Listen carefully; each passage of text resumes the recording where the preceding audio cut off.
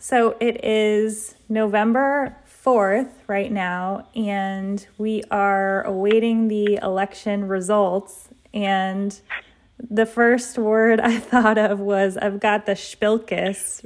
Is that what it is? Oh, Spilkus? wow. Am I saying How that right? appropriate. And I'm schwitzing. Oh. I'm so upset. So you have the spilkus and I'm schwitzing. Yeah. So for those that don't know, spilkus means ants in your pants, and schwitzing means sweating. Yeah, sweating, right. Sweating literally, and it's also used not so literally, too. But in this case, it's quite literal. Oh, boy, I've been schwitzing all night. Yeah. I just haven't been able to sleep.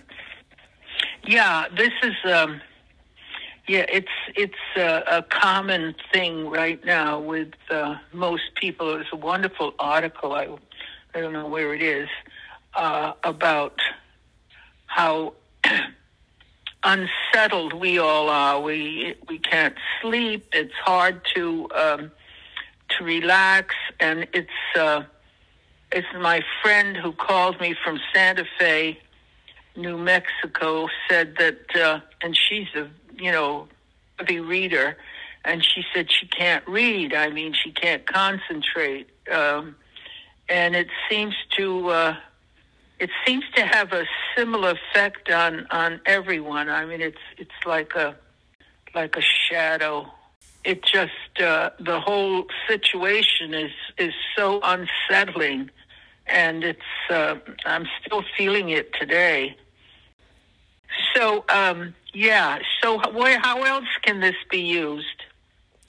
This is one of my favorite words to say when I'm kvetching. And you can say it if you're feeling too hot, you want someone to turn the heat off. You can say, oh my gosh, I'm schwitzing in here. Can you turn the heat down? Or this would have been a better one to do over the summer when you're in somewhere with no air conditioning. You could say, open a window, I'm schwitzing, it's so hot. Yeah, but the interesting thing about that word is that it has a physical aspect and also a psychological one. When you're upset, you schwitz psychologically. You can say I'm I'm certainly schwitzing about the results of this election. Right, yeah. I'm still schwitzing. You can say it when psychologically and physically. It's an awfully good word. Yeah, so this is another good one to say when you're nervous about something. You can say you're schwitzing. Yeah, well, particularly if let's say if you have to take an exam, in school, you can also find yourself in the company of a person who puts a lot of pressure on you. I mean, it could be a member of your family or a friend who's putting pressure on you. And you say, you may say to yourself or you say to the person, you're making me schwitz. You can apply it as pressure.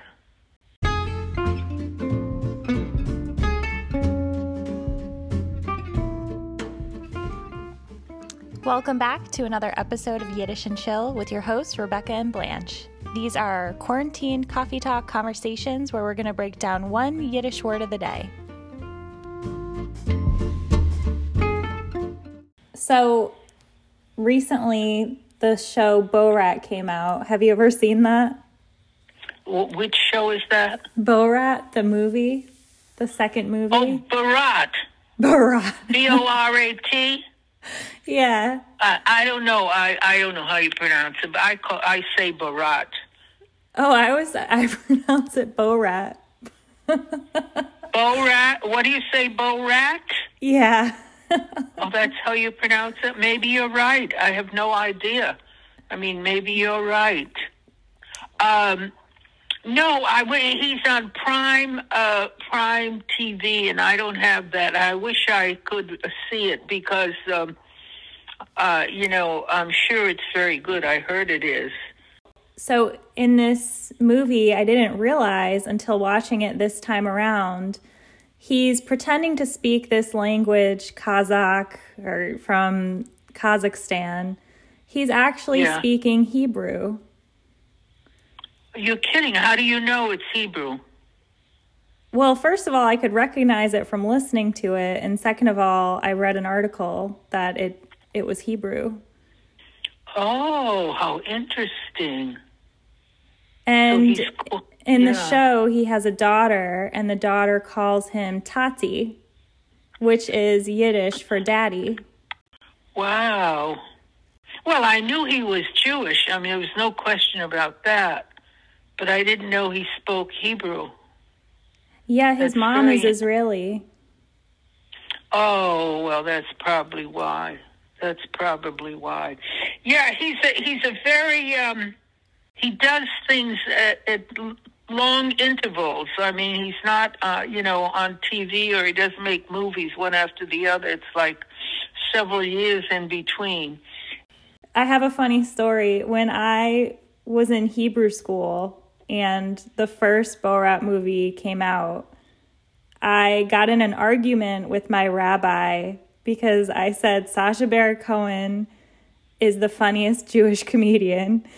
And he sat me down and he was like, Rebecca, there are so many other Jewish comedians. It's like, there's Jerry Seinfeld. He's like listing off all these other comedians. He's like, I can't believe that you think Sacha Baron Cohen is the greatest of all time. Well, it just proves what good taste you have, Rebecca. That was Rabbi. Really? I mean, you were very young then. I mean, you were very young. I mean, really, that's quite a commended for having such good taste at such an early age. Wow. I don't know if I would call it good taste. You were able to separate the wheat from the chaff.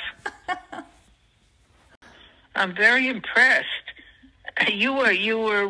The rabbi was not impressed. That's amazing that at that, as young as you were, that you were able to differentiate something that's authentic. That's wonderful. Wow. Speaking of Hebrew school, I have a friend from Hebrew school that always used to say, I'm schwitzing like a horse's tuchus in here. Oh my God. I've never heard that analogy. Wow. I mean, why is a horse's behind? I don't know. I thought it was just a saying. You've never heard that? Oh, I never heard that. You actually heard someone say that? Yeah, he always used to say that. I thought it was so funny. Oh my God, that's very strange. I don't see the relationship of a horse. I mean, why should it be a horse? I would think you would say a pig or a donkey or. Yeah, I feel like funny. Donkey would be better, but. Yeah. The horse somehow doesn't seem to ring a bell. So tuchus is rear end, right? Yeah, but we're not going to use that word. I'm just Rebecca, explaining. Just explaining what it means. We're such genteel people. We don't use that word, right? Right. We don't say tuchus. We say, well, the real word, ass, but that's a donkey. We don't refer to it in any other context. In any other context, really, right? I guess you could just say behind then, since we're such polite. Right. Yeah, we're such genteel people. We're such genteel people that we do yoga with goats. I mean, we have a connection with animals. That was a wonderful experience now. That's a I good don't know point. why I'm connecting a horse with Horse with a goat. that we're talking about animals, but that was a wonderful experience doing yoga with the goats. I loved it. Blanche and I, last summer, we were super trendy and we got our schwitz on doing goat yoga in Connecticut. And they were the sweetest things, weren't they? Goats, Yeah. they're very mild, aren't they? Oh, yeah. I mean, I would say the experience of goat yoga was 95% just playing with the goats and 5% trying to follow along the yoga. You're right. You're right. I mean, I saw everybody just putting the goats in their lap and patting them. They weren't doing yoga at all. I could never. I mean, I didn't get the connection. How did this all start? I mean, where did it come from? I mean, I don't get the connection. Yeah. I mean, it was a lovely experience, but I don't get the connection because there wasn't much yoga involved.